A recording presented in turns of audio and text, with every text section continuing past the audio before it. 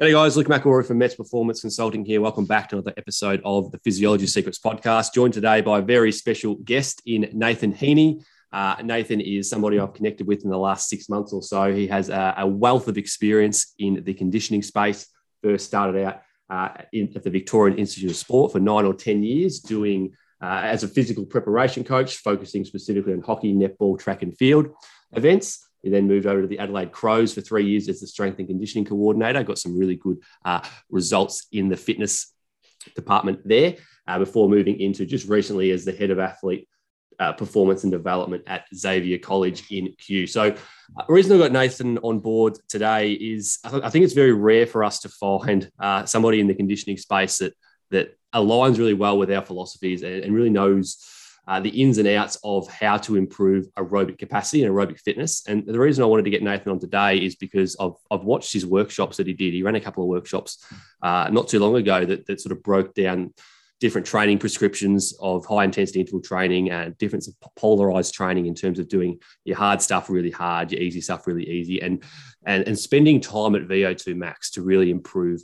aerobic fitness. So I found that a lot of the stuff that Nathan was doing really aligned well with the stuff that we do at Mets. And I wanted to get him on today to pick his brain a little bit further. He has a lot of experience in the conditioning space. And I've got some follow-up questions from the webinars that he ran the other week, which I think a lot of our audience would find valuable. So welcome, Nathan.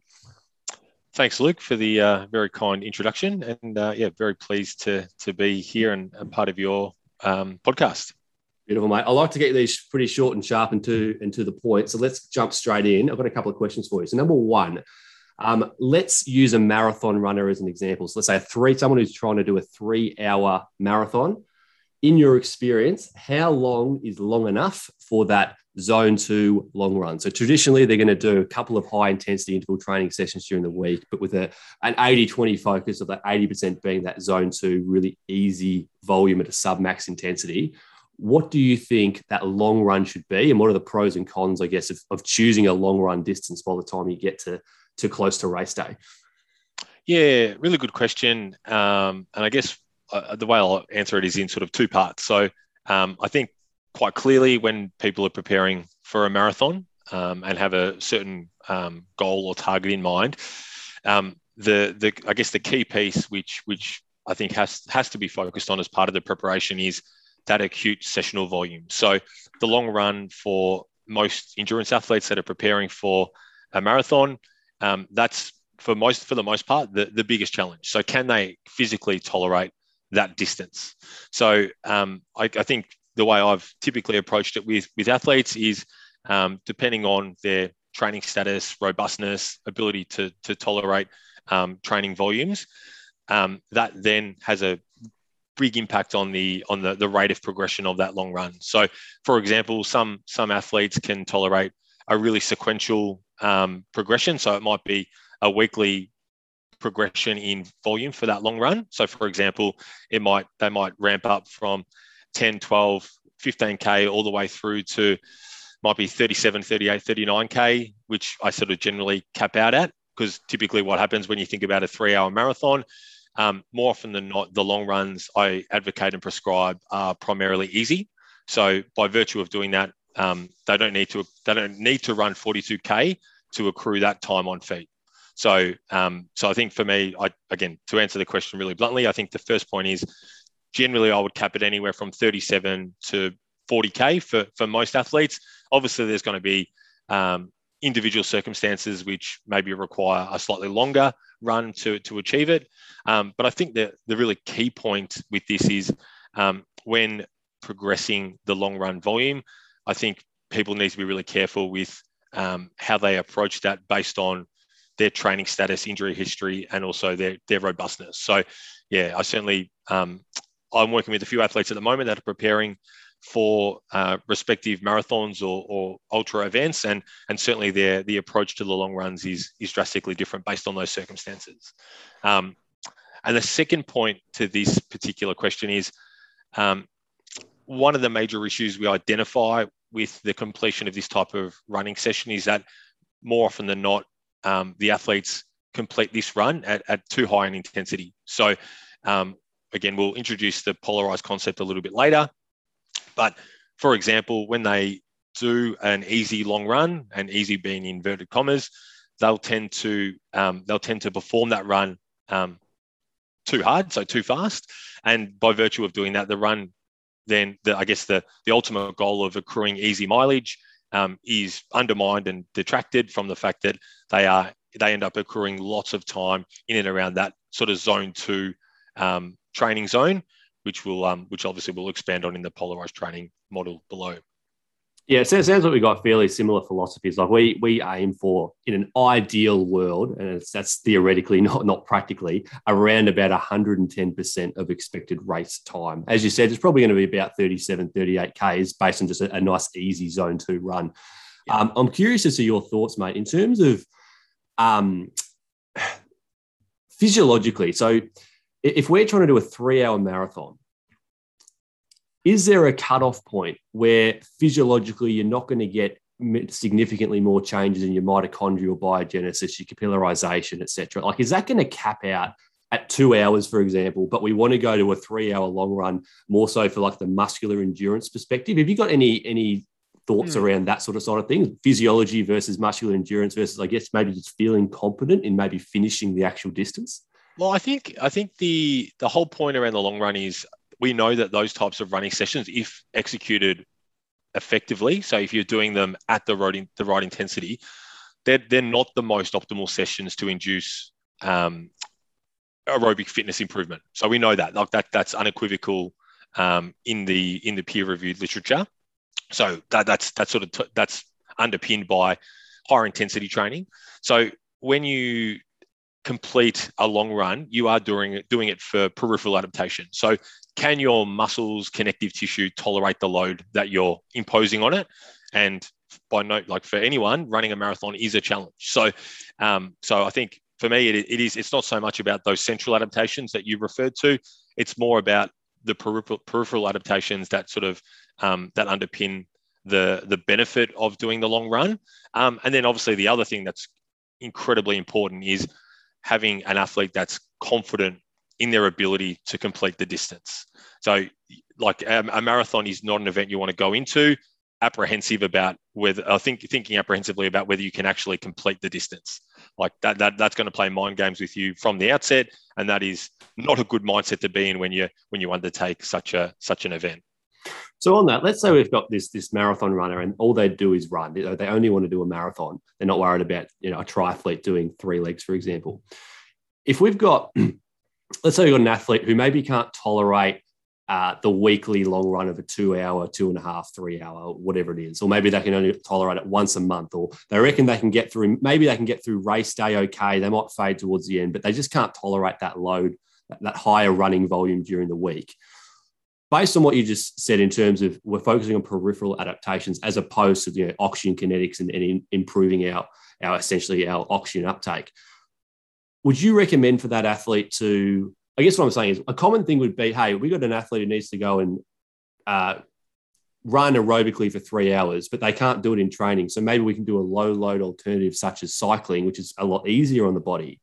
Is that beneficial? Or because we're not really looking at getting the aerobic adaptations over that 3 hours, it's more so the peripheral adaptations, the muscular endurance, that sort of thing. Are they better off maybe not doing that and then doing like some work in the gym or something like that? Yeah. What are your thoughts? Oh, I think injury permitting, you need to bank those long runs running.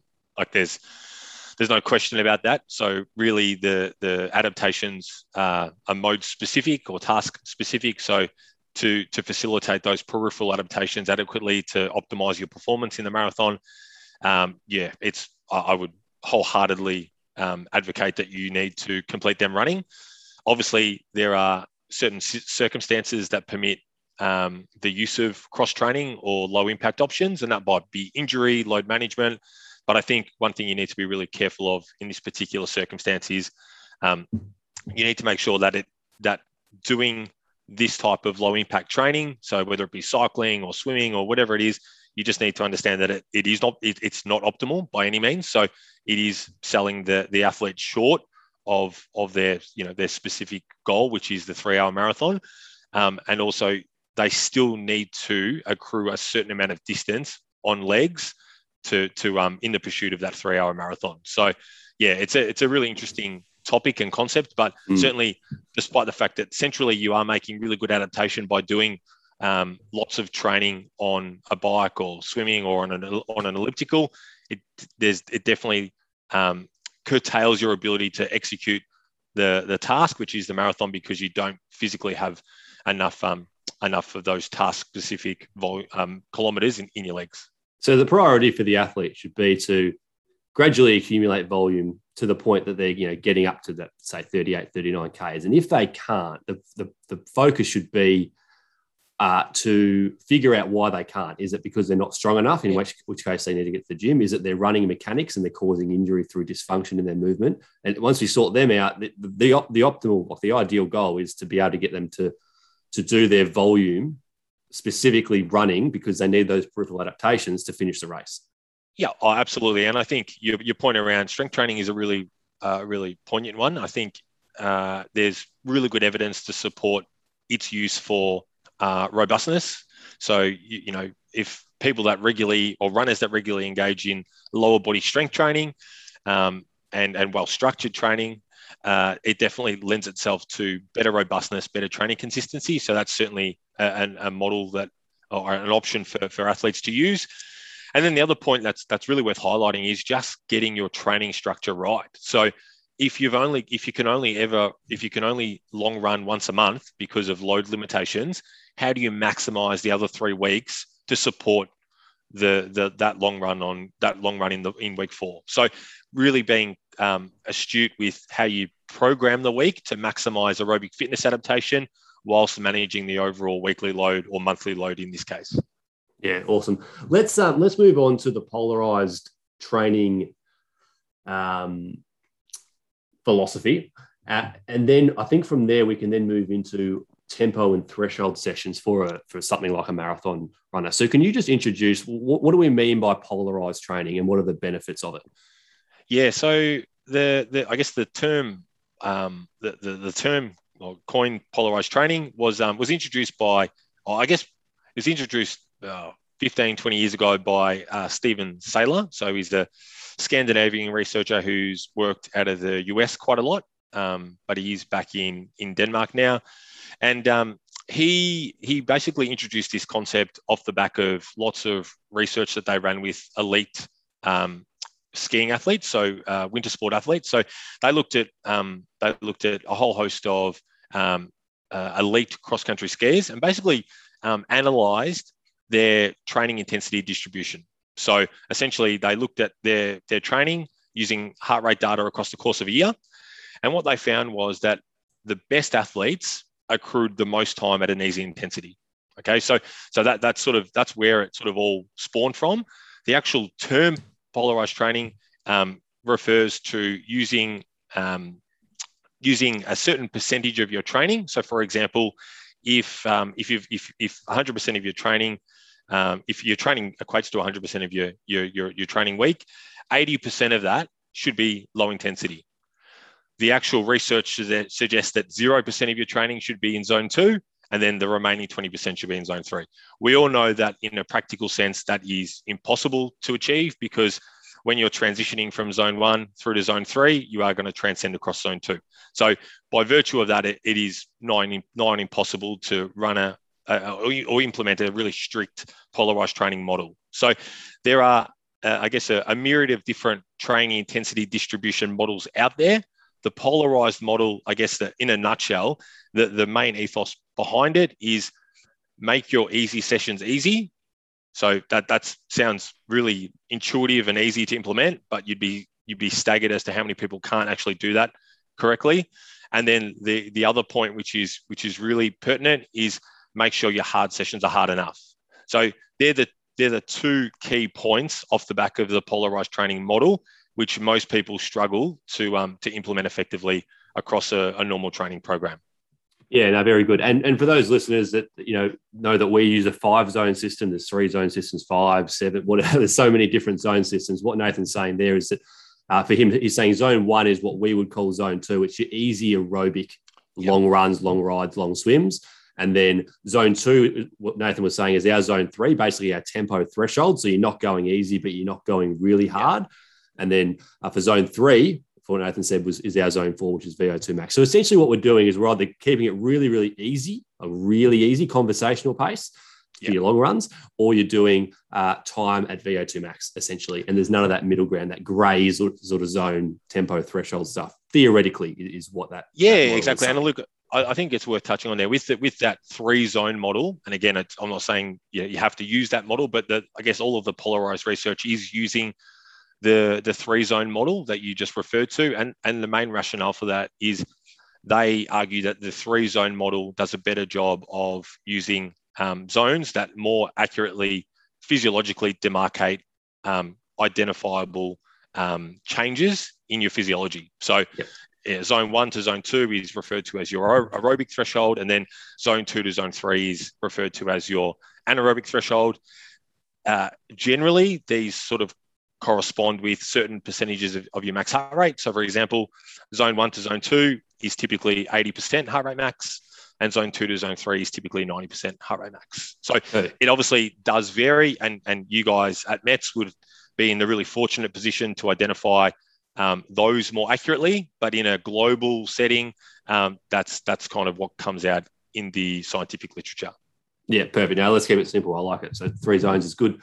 All right. So I'm assuming that research that's identified that, hey, if we want to be as physiologically adapted as possible, have the highest level of aerobic fitness, that's brought about by either doing it easy for 80% and doing it really hard for 20% and sort of cutting out in the middle ground.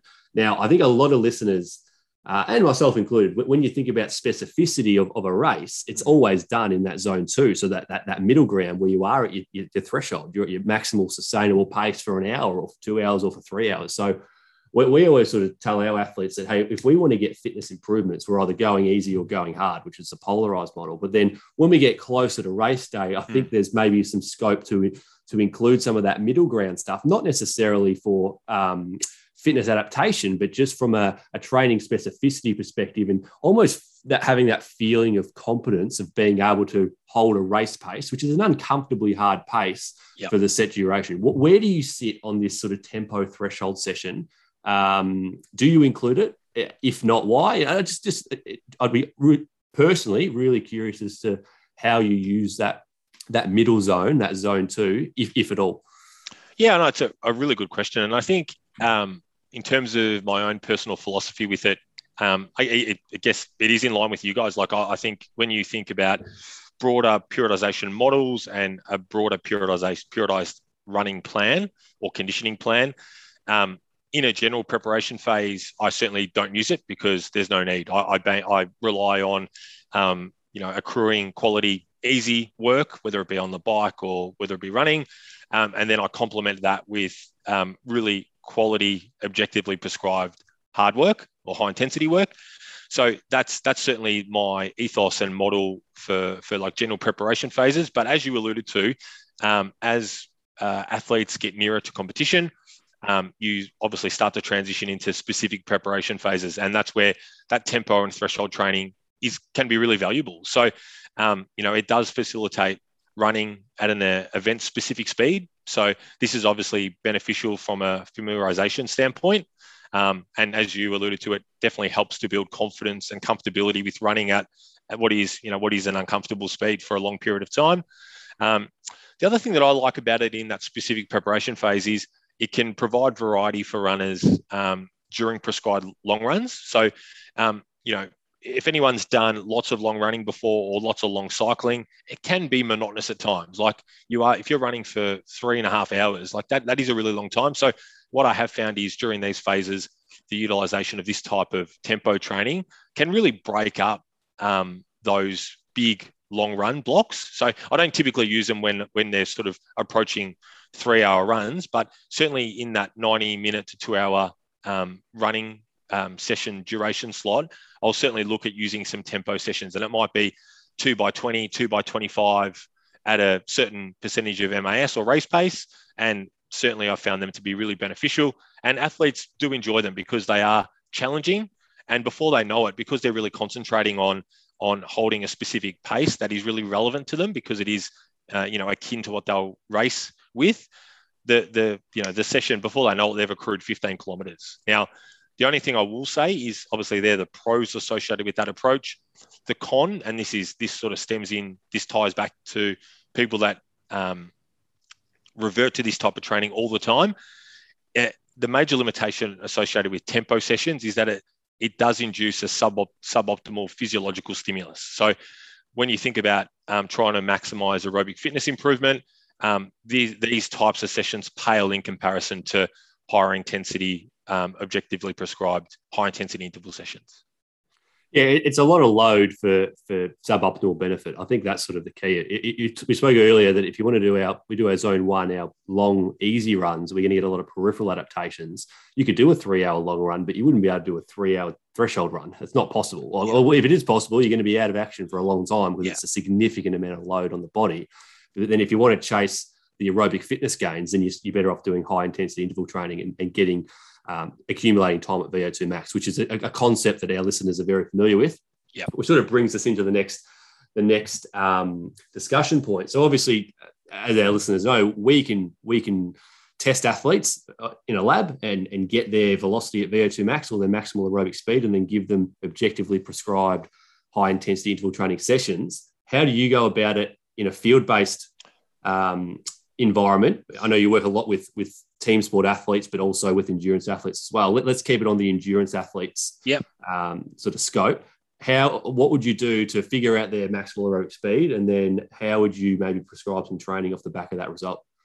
Yeah, so I guess that firstly, the term maximal aerobic speed obviously is derived from velocity at VO2 max. Major distinction being that as opposed to determining that measure in a lab, that such as what you would do at Mets Performance, maximal aerobic speed is obtained via a field test. So for most of my endurance runners that I work with as part of the conditioning consultant business, MAS is determined from time trials. So there's quite a bit of research around which investigates the validity and reliability of both time trials and then their application for determination of maximal aerobic speed.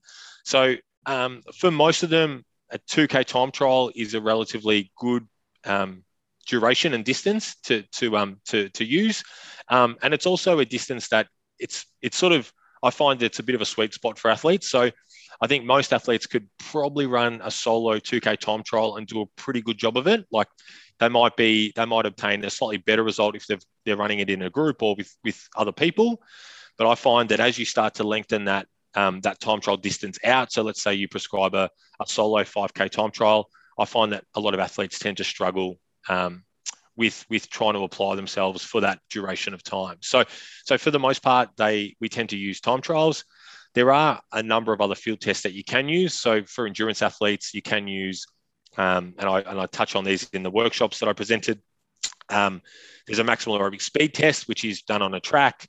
And then there's also a short track test, which again, similarly is done on an athletics track. But those tests require, or I guess they're a bit more onerous because they require more setup, more equipment.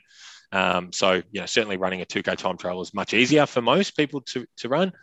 And then I guess the results obtained from the 2K time trial provide me with an accurate maximal aerobic speed value, which I then use to prescribe individualized running conditioning. Now, the only thing I will add on this is there's certainly athletes that I'll work with that I have no confidence in providing or scheduling a solo 2K time trial. So in that case, what I'll tend to do is I'll prescribe a series of interval training sessions over the course of the first 2 to 4 weeks of their program. Once I've seen them complete those sessions and have analysed them accordingly, I'm then really confident with determining an MAS value for them to then prescribe their training going forward. And then the hope is as COVID settles down and athletes can run like a park run, for example, I'll then be able to garner more insightful objective information from a testing standpoint because, I just don't feel like they're capable of doing a solo time trial for a whole host of different reasons. Yeah, I think it's a good point to make as well. Like we we're big advocates of running to time versus running to distance, obviously for our high intensity interval training sessions. And if you get a 2K time trial, we've got listeners that could do that in 5 minutes flat and others that could do it in 12 and a half minutes. So that's a very big difference. And obviously 12 and a half minutes is going to be way too long to estimate, their velocity at VO2 max or the maximal aerobic speed. Do you want to maybe just quickly touch on something that I took as a good takeaway message from one of your workshops was the time to exhaustion method and how that sort of correlates to about VO2 max? Yeah, so the research comes from Paul Lawson, who has done extensive research in the area of velocity at VO2 max and interval training application. And he introduced a topic called time to exhaustion method. So essentially it was, there was two phases to determining a velocity of VO2 max. So the first phase was run a VO2 max test. Once they determined velocity of VO2 max, the athlete would come back in 3, 5, 7 days, and they would basically run at that velocity at VO2 max value. And they'd basically run at that speed for as long as they could. So let's say they were able to run at that speed for 5 minutes. That basically their time to exhaustion was 5 minutes. They then looked at using that time to exhaustion measure to prescribe training. So for example, what they did was the method was roughly 40 to 60%. So let's say we're using smack bang on 50%. So basically they said, if we want to use 50% of time to exhaustion to prescribe your long intervals, then your long intervals would be 2.5 minutes long. And the rationale for this approach was they wanted the first rep to elicit exposure to VO2 max. So the reason they said, okay, we want to use this concept is because right from the outset, they wanted athletes to hit VO2 max in their first long interval rep. Now, one of the big limitations with this approach is that we know that with effectively prescribed long intervals, you don't need to hit VO2 max in your first rep, because if you've prescribed it accurately and effectively, we know that there's a gradual increase in both oxygen consumption and heart rate across the course of the session. So even though an athlete might not hit VO2 max in the first rep, I'm confident that they might hit it in the second, third, fourth, fifth, sixth, and so on, depending on what session you prescribe. So the method is obviously really sound, backed by lots of scientific evidence, but it does have some limitations in terms of its practical application, because it requires 2 tests and 2 maximal tests, which can be a big issue for a lot of people. So I tend to use, instead of the time to exhaustion method for interval training prescription, I tend to use just a set duration method, which I think you touched on as well, Luke. So, that might be prescribing 2-minute intervals, knowing that, unfortunately, the first rep or 2 of the 2-minute intervals might not get you to VO2 max, but by virtue of repeatedly completing those 2-minute intervals for 6, 7, 8, 9, 10 reps, whatever you prescribed, they'll hit VO2 max. Now, I don't have a lot of experience in doing field-based testing. We've always done it lab-based. But I'm going to have to paraphrase here because I can't remember exactly what you said in your presentation. But for some reason, 4.5 minutes of going as hard as you can as a time to exhaustion seems to stick out to me. And where I'm going with this is, if you've got an athlete which is motivated, that they know roughly, they know that their maximal aerobic speed or VVO2 is going to be somewhere between 330 and 350 pace. They know they're going to have to hold that sort of intensity. If we were to go and say, all right, if we want to get a field-based maximal aerobic speed value, go out, flat time trial, 4.5 minutes as hard as you can consistently maintain. Is that going to be pretty close to getting maximal aerobic speed or not necessarily? So I think most of the research suggests that that's too short. So let's say, for example, let's say you did a flat 4.5 minute time trial and you obtained maximal aerobic speed from that, you would find that would overestimate MAS. Okay. So and there's lots of papers that have looked at different time trial distances and durations.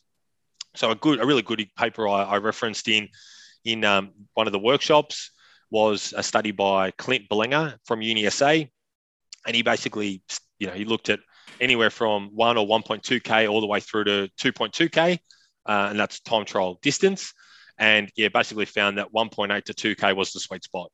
And there's also another paper, which is a little bit older and was done out of ACU in Melbourne by Christian Lorenzen.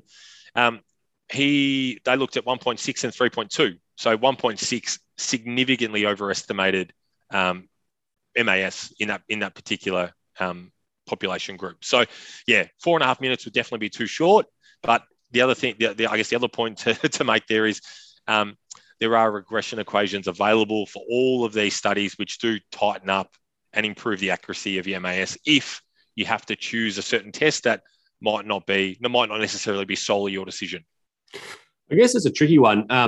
Because as I said before, if you've got a 2K time trial, it might take you 5 minutes, might take you 12 minutes. Is there, I'm happy to say 4.5 is too short. Is there a time duration that you would try to get close to? Like, as I said, 2K could be whatever. Are you saying, look, we want to, I chose a 2K time trial because I want it to be about 6 to 7 minutes? And in which case, if you had like a very amateur athlete, do you say, let's do a 1.6K instead? Like, how do you sort of... No, it's a great question. Yeah. I think for the purpose of keeping testing consistent, so for example, with the conditioning consultant business, I collate all of our testing data that we acquire through our athletes, and I love the fact that I can cross-reference athletes across a multitude of abilities. So for me, my preference is keep the testing distance consistent, and then if I notice or start to identify any anomalies in their their session performance, I then can adjust the MAS value off the back of that. So for example, if someone's tested quite poorly, but then they're performing their formative intervals at 100% MAS and they do that repeatedly, then I know that MAS isn't accurate because that should not be possible. So that's how I sort of cross-reference the MAS value from that particular test with the sessions that I prescribe and analyze.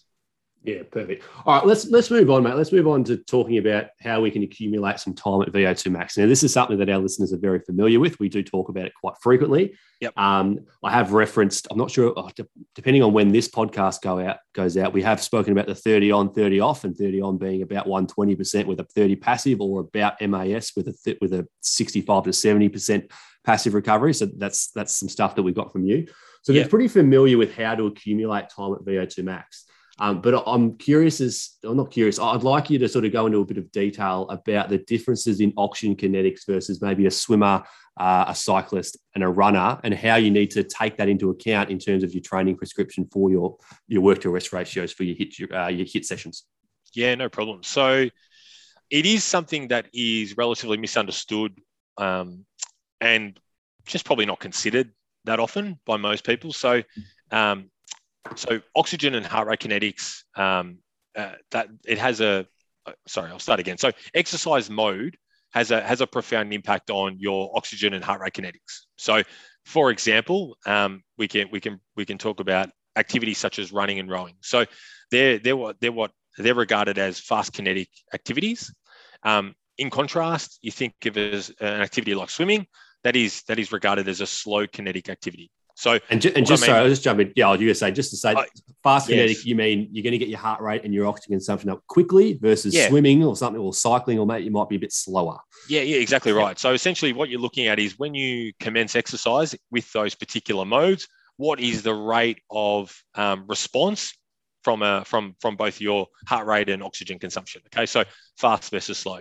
So this concept is underpinned by the amount of musculature involved in the activity. So if you think of rowing is probably the best example. So that uses lots of your muscle mass. So that is regarded as the most optimal fast kinetic activity.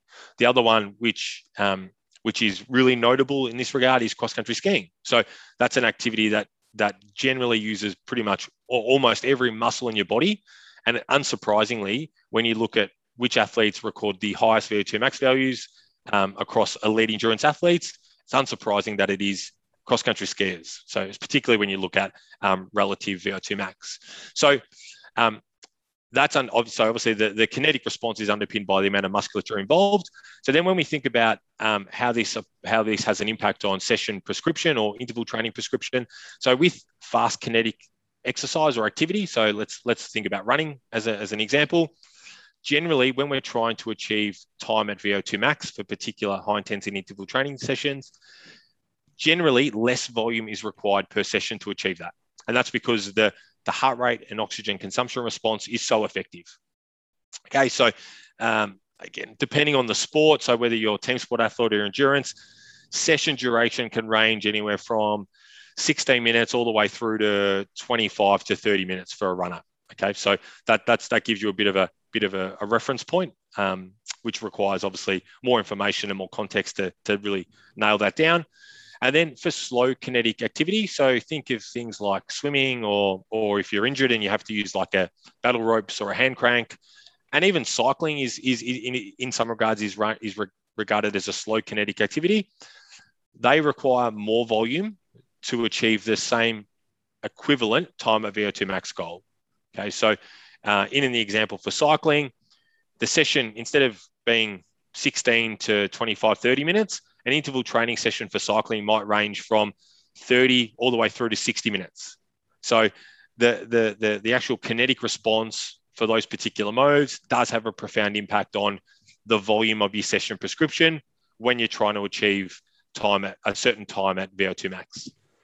So when you talk about maybe the differences between, say, running, cycling, and swimming, so running being fast kinetic and cycling probably being middle ground and swimming being the slowest, when you say we need to change the volume, do we change the sessions, so the interval structure itself? So let's say we're doing for running, we're doing a 3-minute interval at 95% of your maximal aerobic speed and a 1.5 minute passive recovery, for example.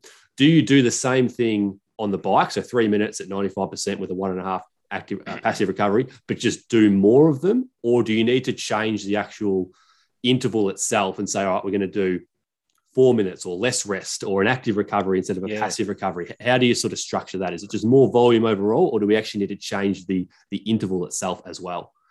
You can do both.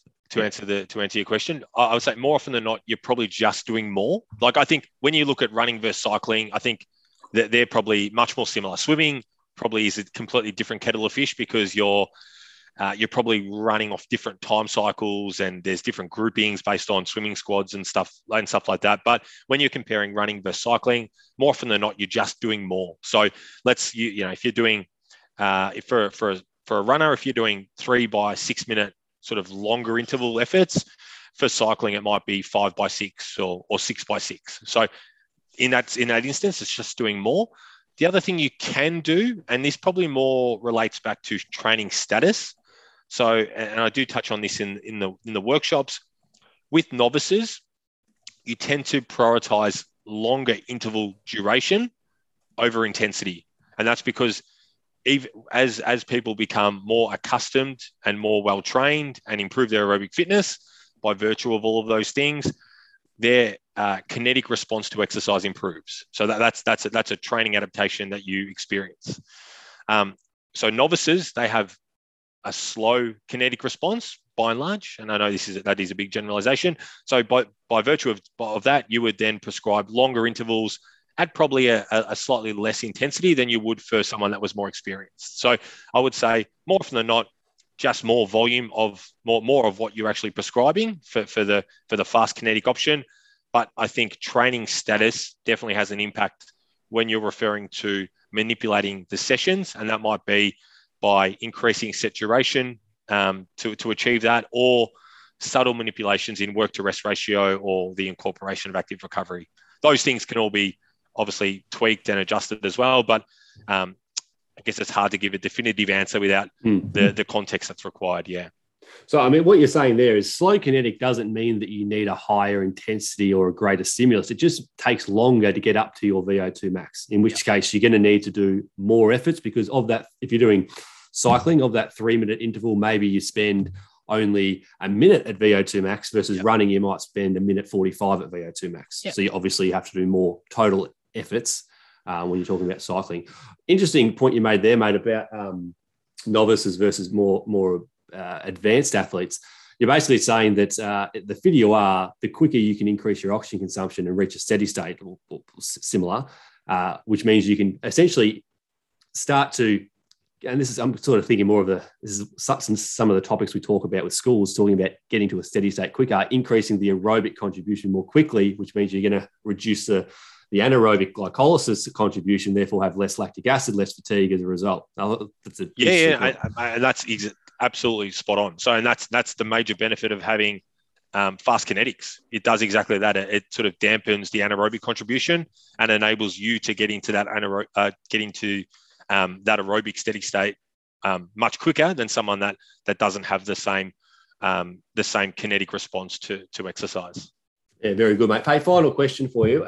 Just sort of want to briefly touch on fartlek training. What is your opinion on fartlek training, let's say for a middle distance runner? So maybe somebody who's doing 1,500 to 5K, something like that. What are the pros and cons of fartlek? And, from a physiological perspective or maybe versus maybe a race specific perspective, do you recommend we do it or is there better alternatives?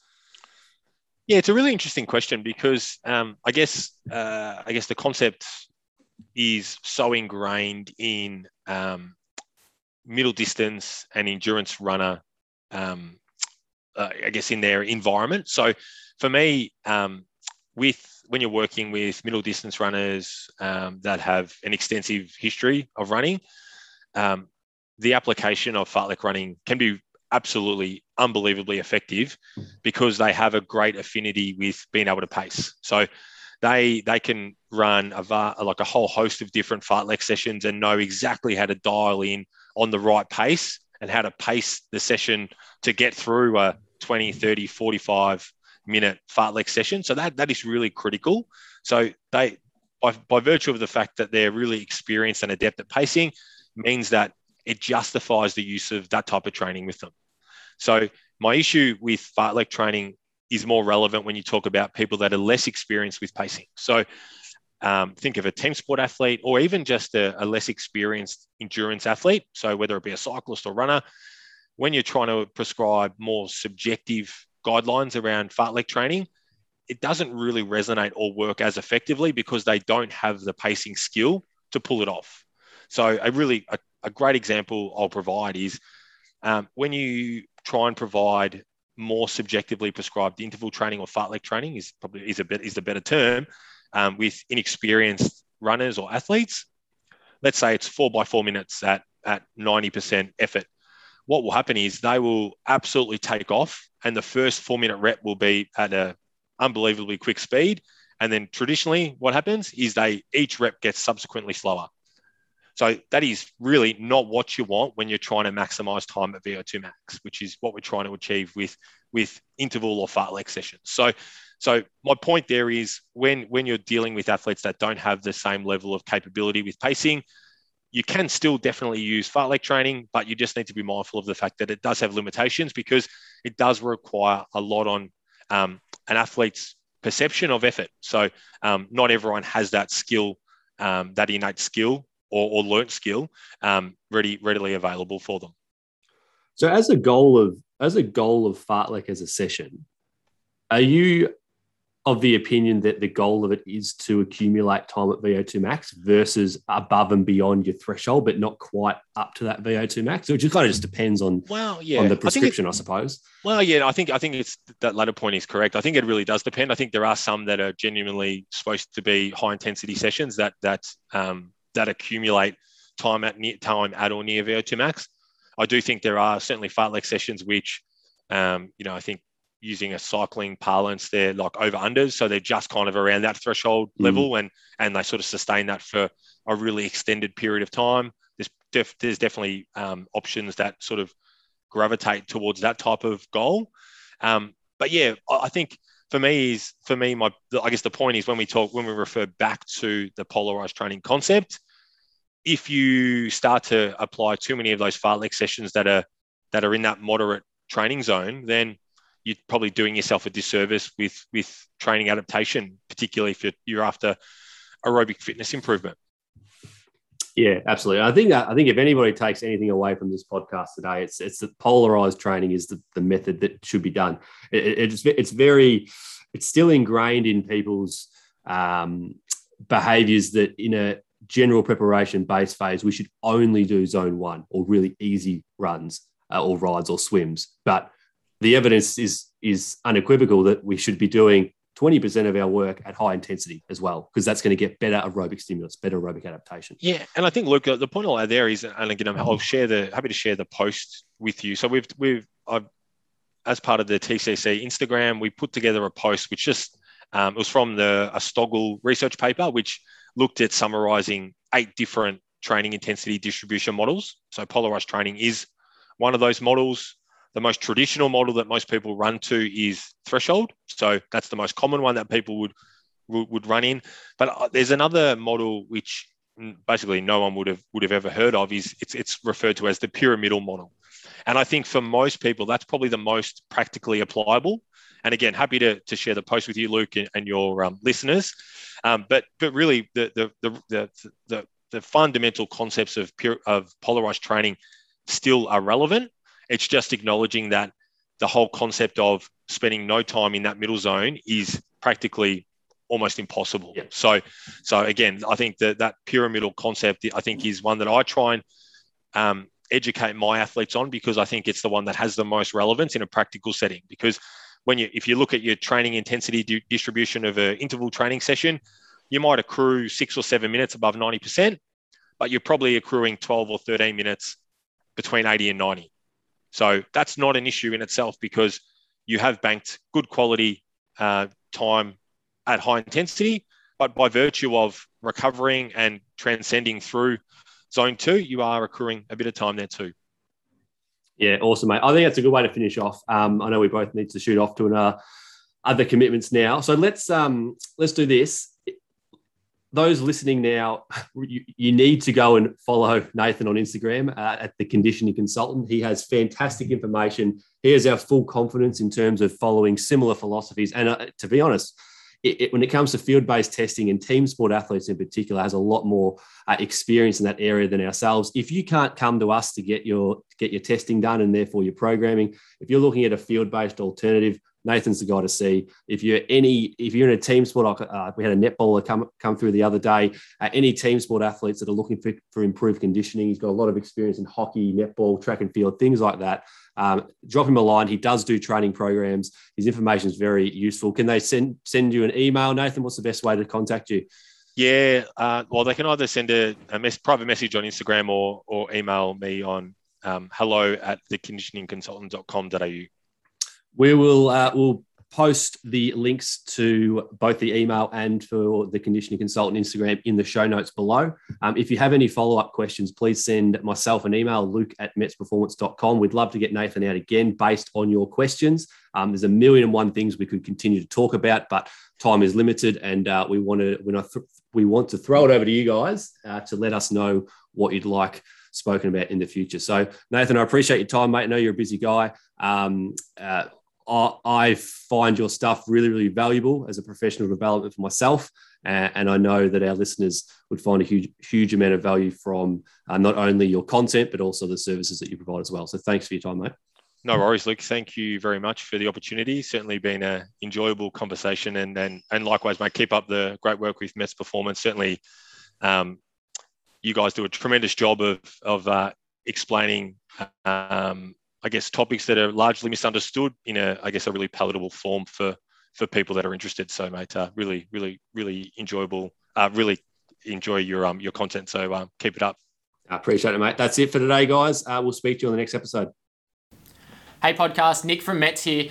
Hopefully you enjoyed another great episode of the Physiology Secrets podcast. If you want to keep up to date with any future episodes we produce, other content we create here, or just anything that's happening in the lab here in general, be sure to click the link below. Sign up to our weekly updates. We're going to receive some absolute gold in terms of what's happening in the lab, what are we seeing and observing, and also some of our old content as well that you might have missed to further understand the science behind endurance performance. So if you are interested, make sure you do click the link below, sign up for those weekly updates, and head over to our social media as well. Follow us along at Instagram at Mets Performance. Head over to Facebook. We have a great YouTube channel as well. Be sure to check out all of our great content that is already up there, but also some of the great stuff that is coming soon.